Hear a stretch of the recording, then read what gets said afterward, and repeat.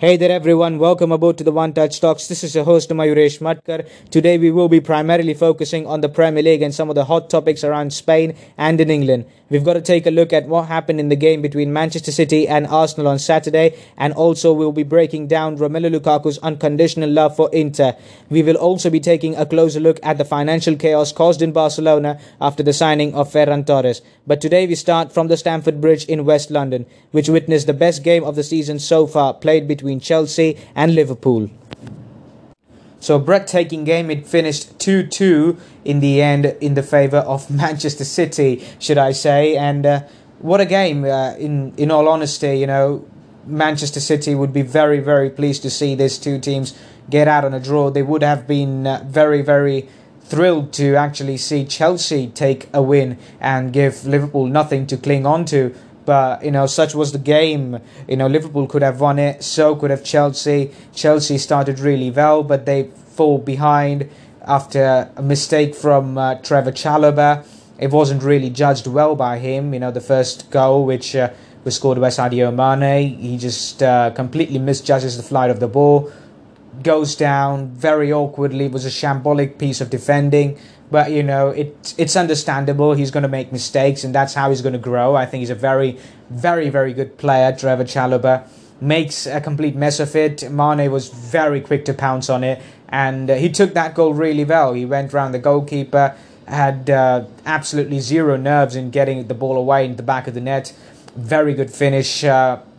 Then that second goal from Mo Salah, it was just a piece of beauty. That tactical shift that Pep Lijnders made for Liverpool. He asked Trent Alexander-Arnold to come a bit inside, so he was covered by the midfielders there. He played a ball over the top of three Chelsea players: Marcos Alonso, Antonio Rudiger, and Mateo Kovacic, I think it was. And Kovacic and Rudiger, in all honesty, were just watching the ball. They were just ball watching. Marcos Alonso caught cold by the tactical switch of Pep Lijnders, because Trent Alexander-Arnold moved in field, the ball over the top. It was a fantastic first touch from Mo Salah. That little feint which completely does Marcos Alonso for good, and that good finish from him on the near post, completely misfooting, completely wrong footing Edouard Mendy, makes it 2-0. And I should say, I think Chelsea started really well. Liverpool should have had at least a bit of nerves coming into the game. They didn't have Jurgen Klopp by their sidelines because he tested positive for COVID-19. It was a very weakened Chelsea side as well, with players like Chilwell. Chilwell is out for the season, by the way. Lukaku, Reece James also missing. Lukaku, obviously for disciplinary reasons. And Ruben Loftus-Cheek also missing. Andres Christensen has done really well this season. Timo Werner also been out in this game. Apart from Loftus-Cheek, I think you can make a case for the other five of them to start this game.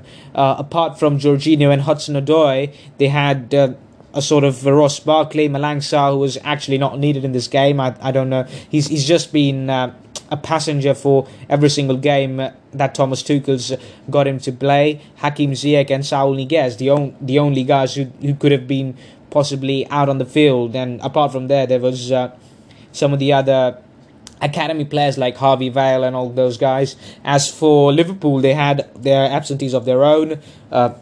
Firmino missing due to injury. Robertson is going to miss some games due to the red card that he got against Tottenham. Firmino missing, Joel Matip missing, Thiago Alcantara missing, Alisson missing due to COVID-19. So 3 players missing now due to COVID-19. Joel Matip, I don't know what the status is regarding his future with Cameroon as well, because he needs to go out for the African Cup of Nations. Harvey Elliott, obviously, we don't have to talk about him. Divock Origi also missed this game. So there were question marks regarding their injury problems as well. Liverpool, I'm talking about. They played a very recognisable 4-3-3. Tsimikas was a bit of a suspect in this first half. Didn't play particularly well. was targeted a lot of times on that right-hand side by Christian Pulisic and Kai Havertz. But then he eventually grew into the game. I thought James Milner had a fantastic game yesterday in the middle of midfield. He was always the guy who was covering out for Tsimikas and for Alexander-Arnold, filling in the positions where they are actually being a bit indisciplined, going up a bit too much forward, giving in order to give width to the front men.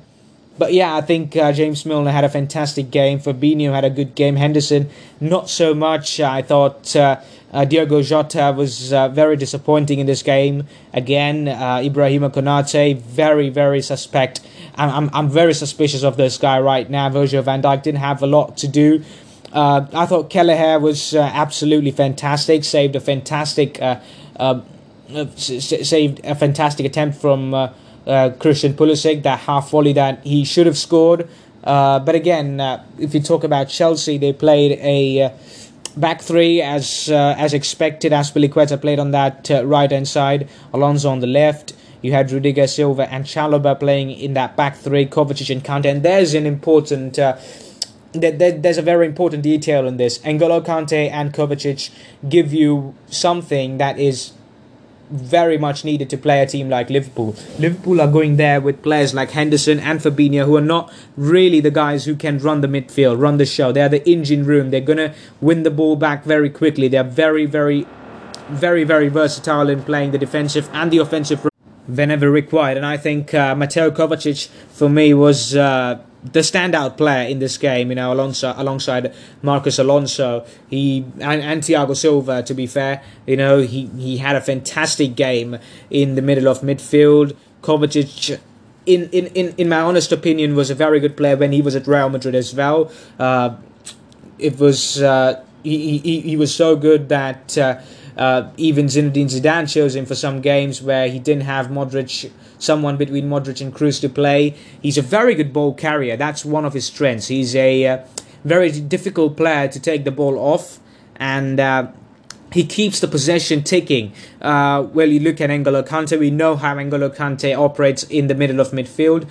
But if you take a look at Jorginho is a guy who plays that proper number 6 role, that proper holding role, and dictates the tempo of the game, which was not required in this game. He went for intensity, Thomas Tuchel, and I think he read this one very rightly. Again, I think Liverpool's manager Pep Lijnders, he was a smart guy as well. He understood how Chelsea were trying to play out, and then just adjusted in time. The first goal was a bit of a the first goal was kind of a stroke of luck for Liverpool, and the second goal, he did play a tactical mastermind in that one as well. But if you take a look at how Chelsea started to grow into this game, I thought Liverpool should have scored a third one as well. They came close, but they couldn't score. I think the absence of Jota's form was clearly visible there. He wasn't having a good day at Stamford Bridge yesterday. If you take a look at how Mane and Salah played, I think Mane was kind of an itchy player here and there. Salah as well, not completely taking all into account. He did have that goal, but for me, the entire 90 minutes, he didn't have much to do. I thought Alexander-Arnold as well played a fantastic game. But if you talk about the first goal for Chelsea, it was a very soft free kick given to Chelsea. I mean, it was a very soft foul. It was very, very stupid to give away that free kick on that one. The ball was swung in by Marcus Alonso on that occasion. It hits Kelleher, he makes a save, and then it was just volleyed by Mateo Kovacic by sheer audacity. I mean, that was something pulled out of the top drawer. I mean, it was absolutely fantastic. One of the goals of the season so far. I mean, we're going to talk about Luke de Jong's fantastic effort as well, but this was absolutely flabbergasting from Mateo Kovacic. One of the best goals that you'll ever see, not just from a Chelsea player, but one of the best goals of the season. And I mean, Chelsea against Liverpool, it's kind of the game where we have goals of the season. We had one at Anfield 2 years ago. Now we have one here at Stamford Bridge. So, who knows what's in store for the rest of the season for these two teams. But yeah, Kovacic with that ridiculous volley, right into the top shelf. Nothing that Kelleher could do about. And then that second goal, N'Golo Kante picks out. First and foremost, that ball won by Rudiger was so vital. And it was the luck for Chelsea that it just fell down to Kante, and that very good pass towards Pulisic. He makes good ground and then finishes it off really nicely. It was a very good goal, really nicely taken. Deservedly, they scored 2 goals, Chelsea, and I thought that was a very, very good statement to get out on a 2-2 draw at half-time and then see what happens. And then again, I thought Liverpool after the break had 3 very good chances, 3 clear chances, and they should have scored. I think one for Salah, it was offside, but for Mane and for Diogo Jota, they should have done better. They should have made what's his name, Edouard Mendy, pay for the mistakes made by the Chelsea players. But again, I think Mendy should have been given credit. He had a fantastic game yesterday, made some very good saves. But again, I thought one between Salah or Mane could have scored and just put the game to bed. They had 2 or 3 counter-attacking opportunities. I think Chelsea, in the first half an hour as well, when they played, they were very, very good on the ball. But as soon as Liverpool made turnovers and they looking to get behind the skin of Chelsea, they were very, very dangerous. They looked very dangerous, and they've actually been the most likeliest to score a goal yesterday. They did have a lot of chances after the first 15 minutes of the second half, Chelsea, but in the end, I think it is a very, very decent result. Again, I think if Lukaku would have played this game, Chelsea could have snatched a victory in the end, because in a way they needed a natural number 9 to feed the balls to, and they didn't have it. But again, it is very, very understandable why that happened. And we're going to talk about this now. Romelu Lukaku giving an interview to Sky Sports Italia in Italian language. Obviously, there were some translation mistakes as picked out by some of the Italian journalists as well. But then again, he had no business doing it. It's just causes unnecessary noise, as Thomas Tuchel says. He's got more problems to deal with, and Romelu Lukaku is just adding fuel to the fire right now. They haven't played well, Chelsea, in the last couple of in the last couple of games. You look at some of the results that they've had. You look at their final Champions League game. It was a 3-3 draw against Zenit St. Petersburg in Russia. You look at their last game against Brighton and Hove Albion at the Stamford Bridge. It ended in a 1-1 draw. You look at the game against Wolves not long ago. They drew against Everton as well. So they haven't been playing well. If you look at their if you look at the games after the 1-1 draw against Manchester United in the Premier League, they have won against Watford by 2-1. West Ham, they have won 3 goals. They've lost by 3-2. Then it was a Champions League game against Zenit in Russia, where they drew 3 goals, 3-3 in a 3-3 game. Then they won against Leeds and drew 2 consecutive games against Everton and Wolves, and then in that League Cup quarterfinals they beat Brentford, but it was very, very late that they scored in that game away in the communities in the community stadium. Then it was the 3-1 defeat to Aston Villa, 3-1 victory against Aston Villa. Again, not a very convincing victory for Thomas Tuchel's men. Then these 2 draws against Chelsea, against Brighton and Liverpool. Now they have to go and face Tottenham at the Stamford Bridge in the Carabao Cup semi-finals this midweek. Then they have the small matter of Chesterfield in the FA Cup, and then they go again away to Tottenham to play the League Cup semi-finals before they play Man City on the 15th, and then again they have to play Tottenham. So there's a very, very busy schedule for Chelsea coming up. Apart from that, Chesterfield game in the FA Cup third round. They have fallen back a lot. Chelsea, they are 10 points behind Manchester City. Liverpool have a game in hand and they are 11 points behind Man City. So even if Liverpool win their next game, they will be 2 points ahead of Chelsea and 9 points behind Manchester City. But if Chelsea take points off Man City, Liverpool can close up the gap to maybe 7 or to 6 points, and then they also have to play Man City away at the Etihad. So if cards start to fall in their play, right in where they want to have them, there can be something. But if we were talking about Romelu Lukaku and some of the quotes that he said about Inter Milan, and I think he didn't want to leave Inter Milan, and I said that even when Romelu Lukaku was about to sign for Chelsea. I said that Inter was a very good club for him. He played so well there, but again, I've got no problems about him saying that he loved Inter and everything else. But everything apart from it, the big thing that actually bugged me was that he never wanted to come to Chelsea. In his interview, he said that, I was not going to come to Chelsea. I was waiting for some opportunity to go to clubs like Real Madrid or Barcelona or even Bayern Munich if they came calling. And there's where I've got the problem here. You don't say things like these, it's just adding fuel to the fire. And it's just unnecessary things that you're not going to be made to ponder upon. Thomas Tuchel's getting asked questions about him and if he's happy or not. Again, it's a system where he's playing with 2 number 10s behind him. Most probably they are Mason Mount and Kai Havertz, and he's not been able to deal with it. I mean, again, it's so stupid of him to actually criticize the manager. And what are you going to say after it?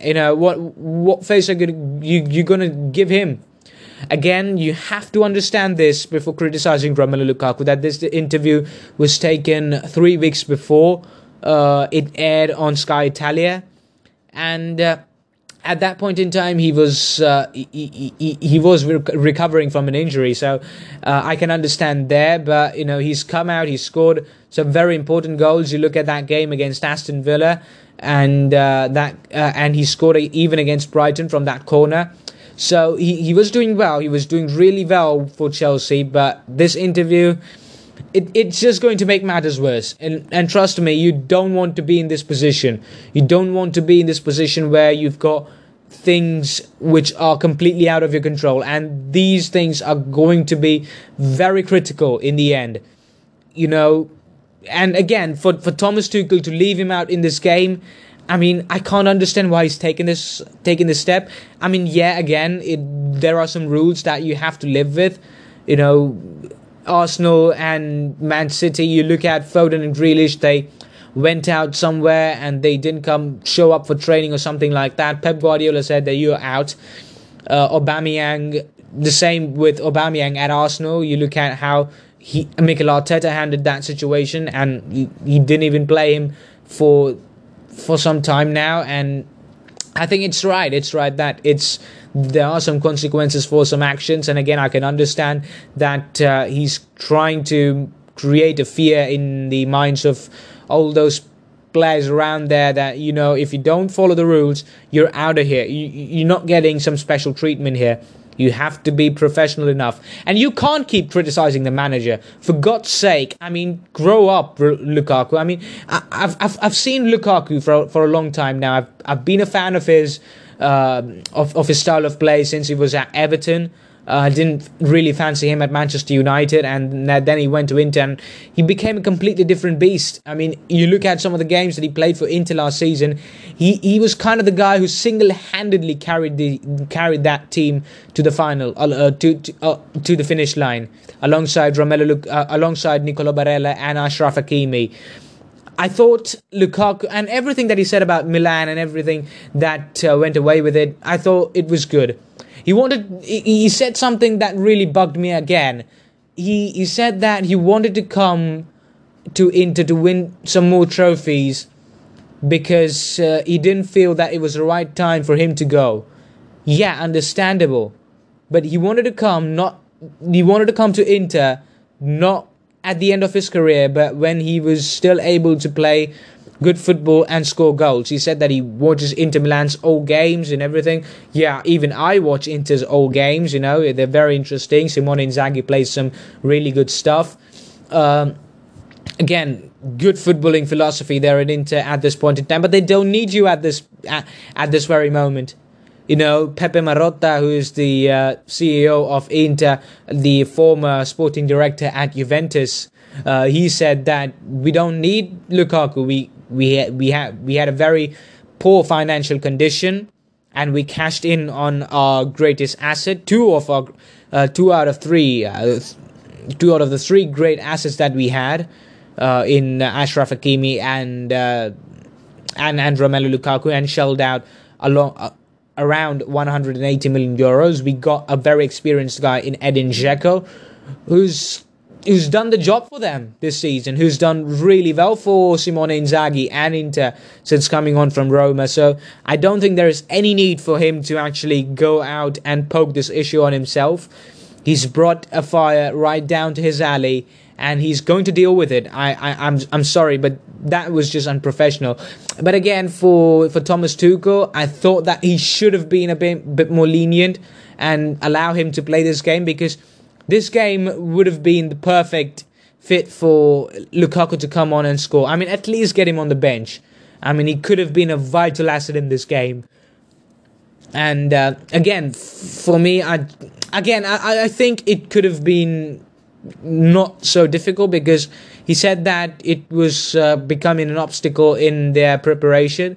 I don't think there is any need to prepare right now. You need to rest your body a lot in these congested fixture lists, because you've played Brighton not so long ago. You've played in the League Cup against Brentford they played against Brentford in the League Cup around Christmas. It's 2nd of January they play Liverpool, and in between those games they have played, I guess they've played Aston Villa and they have played Brighton. So, it's a lot of games for them to look at. So I guess you have to get your players fitter more and rest them more, not to actually prepare them on the training ground an awful lot. And you have to take a look at their bodies as well. So I don't know where Thomas Tuchel came up with that argument, but I think if Romelu Lukaku could have started that game or even come on as a sub, it could have been far, far more different than it looked like at the end at Stamford Bridge. So from Stamford Bridge in West London, we move on to Emirates Stadium in North London, where we had Arsenal taking on Manchester City. The game ended in a 2-1 victory for Manchester City, as Rodri stole all the headlines in the end with a very close range finish to make it 2-1 in injury time against 10-man Arsenal.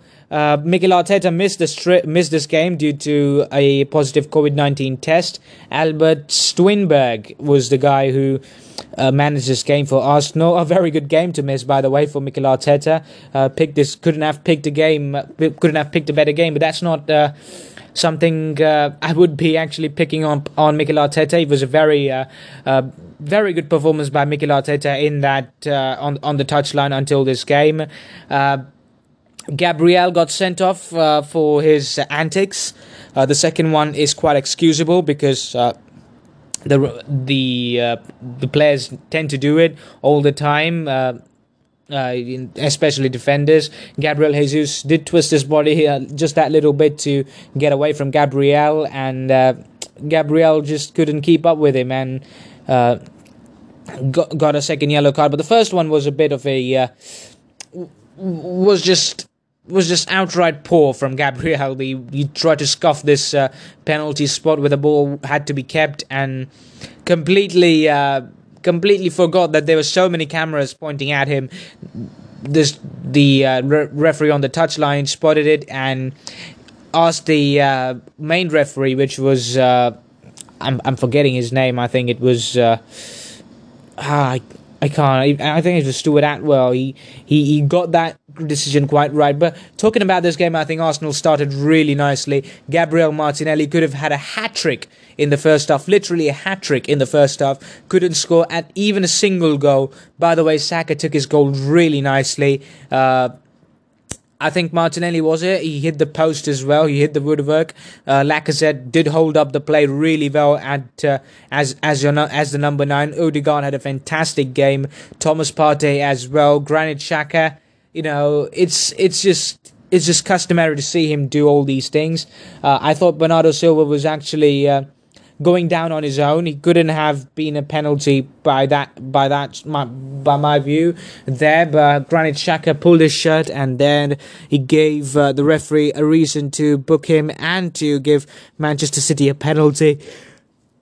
Then Gabriel scuffed that penalty spot, that spot from which the penalty should have been taken, and the referee spots it and gives him a first yellow. And then just moments after, he gets a second yellow after Riyad Mahrez nets in the penalty. Then in the build-up on the halfway line, he gets himself in trouble in a very bad position and gets another yellow card in turn, a second yellow card, a red card to show him off. I thought Arsenal should have taken something from this game.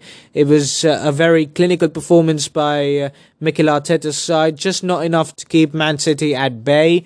I think Man City, they didn't deserve this victory, but that's how they tend to play. Bernardo Silva was kind of anonymous in this game. Rodri scoring that winner. Nathan Ake, by the way, got a goal line clearance in this game. It was so important for them in the end.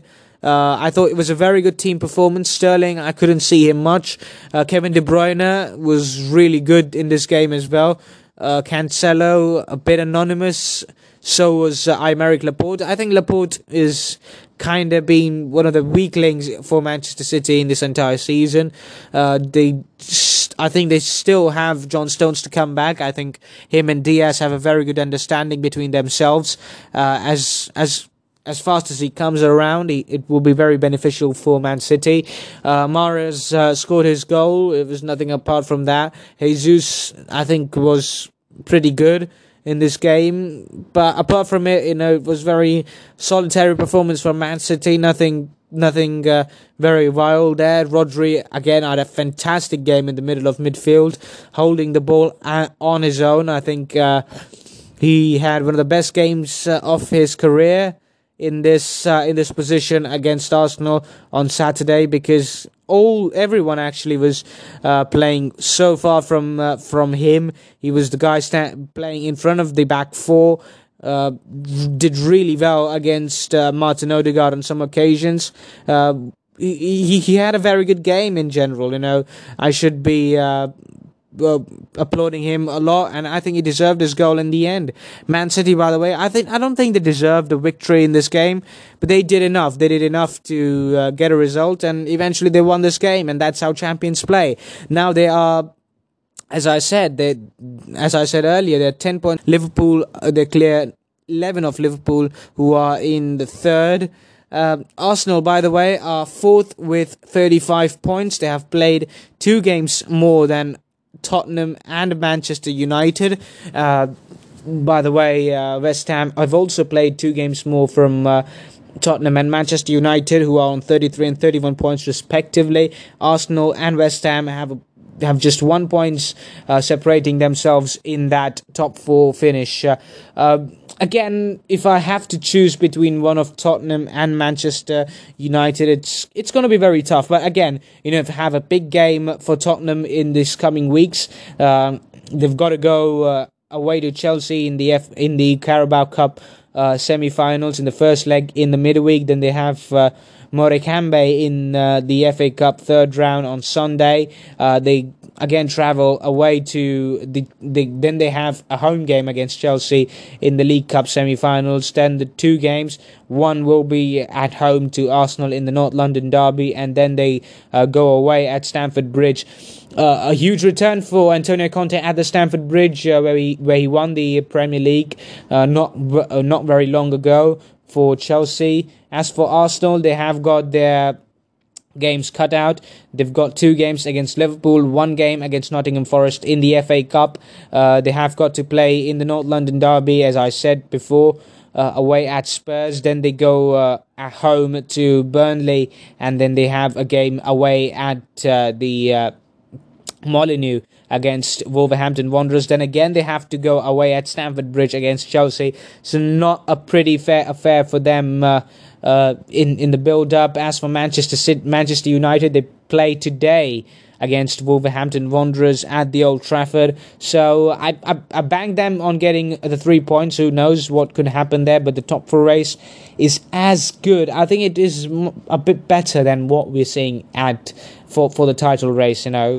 Title races are good, but the top 4 race, I think there are more contestants to be familiar with. We cannot end our podcast before talking about FC Barcelona. Where would we be in this world without Barcelona? So much content, so much entertainment this club gives to me. I mean, I've literally got no words. They've signed Ferran Torres for a £55 million fee from Manchester City. They will be paying this money in parts, and I think Manchester City won't actually demand all the money up front. So, they have all the money in the world, Man City. You don't have to actually be so generous enough to give them money. They have all the money there. So, they wanted Ferran Torres, I should say. Xavi wanted Ferran Torres, but now the problem is that they can't register Ferran Torres. For goodness sake, there should be someone here in this football club with a footballing brain. He should do the accounts, he should do all the math required to actually make this thing happen. I mean, the guy is injured at the moment. He cannot play for 2 weeks after this. The transfer window in Spain does not open until today midnight. Why the hell is Barcelona in such a hurry? Because, you know what, I've just got a theory in my mind that every single time Barcelona decide to do something, for an example, even if Barcelona decide to build up a house, they will start from the roof instead of the base. That's how they're gonna be going with their plans even in the future. I mean, there has to be some sanity in this football club. Absolutely zero sense this makes. I mean, how many players are now going to take a pay cut? I mean, now they're talking about offloading Umtiti and offloading Felipe Coutinho. No one's going to take Felipe Coutinho. Just banish the rumours of Newcastle United and Arsenal.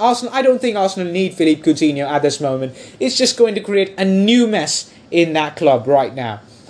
Newcastle, if they have to stay up, they don't want Coutinho. Trust me, they don't need to go anywhere near Coutinho. I know they have the money now, but they don't need to go anywhere near Coutinho. They can have some good players around if they want to. Felipe Coutinho, his days are over. I think he's better off going to USA or to Qatar. But, it is his dream to actually play for Brazil in the World Cup yet again. And that's his ultimate goal. So he is actually rumoured to go somewhere else in January. But the thing is, Felipe Coutinho is on ridiculous amount of money. He's on ridiculous amount of salary now. Barcelona, I mean, they couldn't sort out his wage demands in the first place. Now, no one's going to take him on that wage. And I don't think Coutinho cares if he stays or if he goes. I think he's really content with himself. He's happy to stay there in the Nou Camp and collect all the money that he can. As for Umtiti, man, I can actually bet something on Coutinho. Umtiti is made of all the weak things that you could possibly think of in the nature. He's made of tissue paper and all those things. He gets injured so many times. He's such a brittle man, that guy. Gets injured so many times. And it's not going to be over with him. He's under contract. He's not going to terminate his contract. He's on ridiculous amount of salary.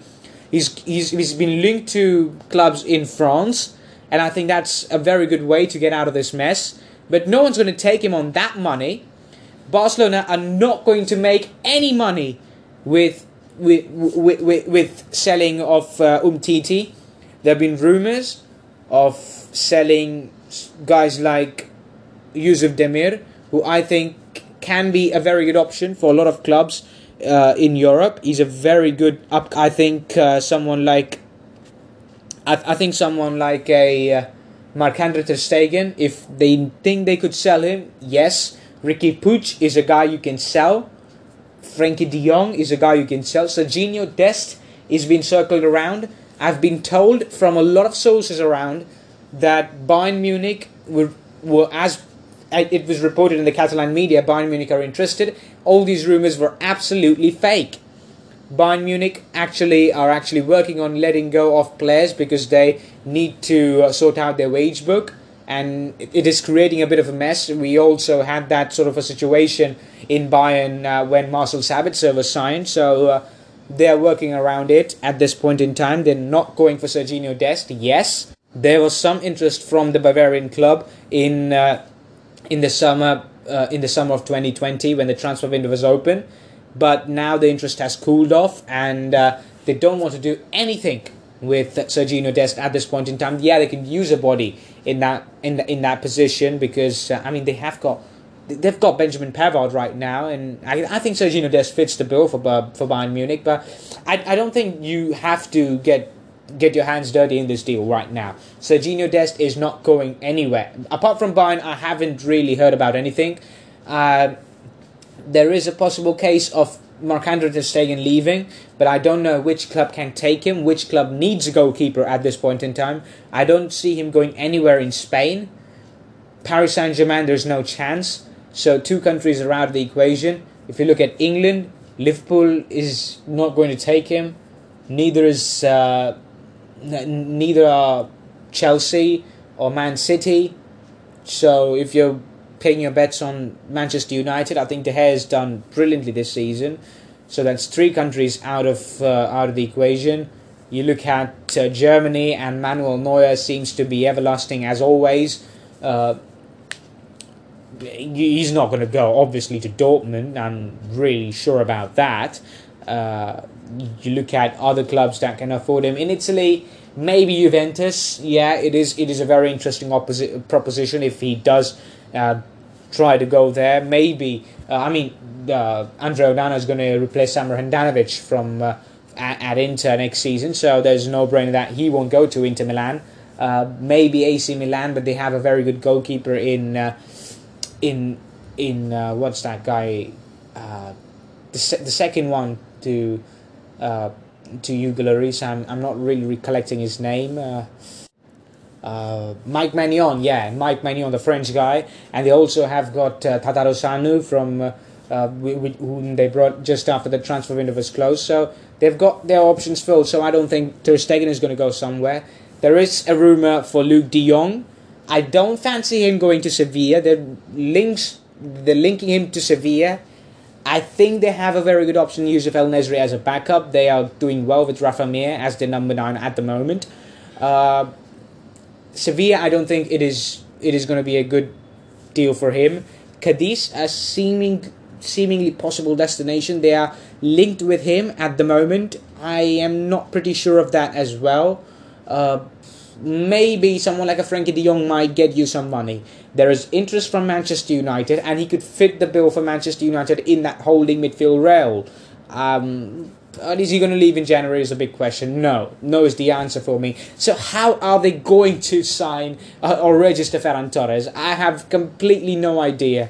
They're going to have Dani Alves coming in as this transfer window opens up. Very good signing in the end. I would give them that. Very good signing. He can do a job. He can do a job for you, but he's not going to be durable for an entire season. So don't actually expect him to be that guy who saves you from all the shame that they can have this season. By the way, a very good game for them. I actually forgot about Alvaro Morata, and he's been linked to Barcelona. Goodness me. I mean, what a life this guy has been having. I mean, he's not been a consistent guy. He's very good technically. I would give him that, but he's not a very good player in front of goal. He's missed very, very good sitters in his career so far. He's been to very, very high-profile clubs, and I think he might be just the first guy who's played for Atletico Madrid, for Real Madrid, and for Barcelona. I mean, that's crazy. I mean, it's almost ridiculous to actually think about it. But I think Juventus could use him, and I think he actually loves Juventus. He's not actually got the playing time he would like. He played really well last season. We'll have to see how this season pans out for him. He hasn't really well up to this point, but I think he can turn this around at Juventus. I think Max Allegri likes him. He played with him in his first tenure at Juventus as well. He won all out Coppa America, Coppa Italias, and Serie A titles at this point at that club. But I think going to Barcelona is just a bit of a downgrade for him at this point in time in his career. Maybe if he wants to go back to Spain, but his wife is an Italian, so he preferred moving from Atletico to Juventus in 2020. I'm not so sure about him, you know.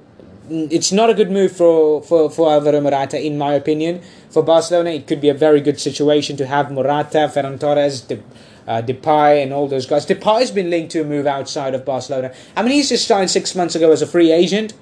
He was the guy who was actually being your knight in shining armour under Ronald Koeman. He was the only guy running around for you, and nothing happened in the end. But I think, again, you have to look at what the bigger picture is in this in this scenario here. I think I think Barcelona they're gonna get some, and again, this guy, you know, Joan Laporta comes out and saying we're gonna go for Haaland and everything else. Alemany, his number 2 in the Barcelona boardroom. He didn't say actually he's going to go for Erling Haaland, but you know, if you can read in between the lines, it was right about that sort of in that sort of range. By the way, they had a very good game against Mallorca. I mean, you can't actually expect them to go out to Mallorca and lose.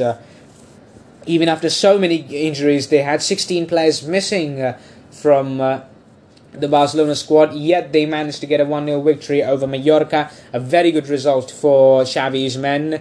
They had a very good game, by the way. You have to give it to them. They played really well. They did really well in this game. They created some really good chances. Ter Stegen came up with a very good save at the end. Very, very good save. Vital save in the end. They should have just kept that entire mood going around.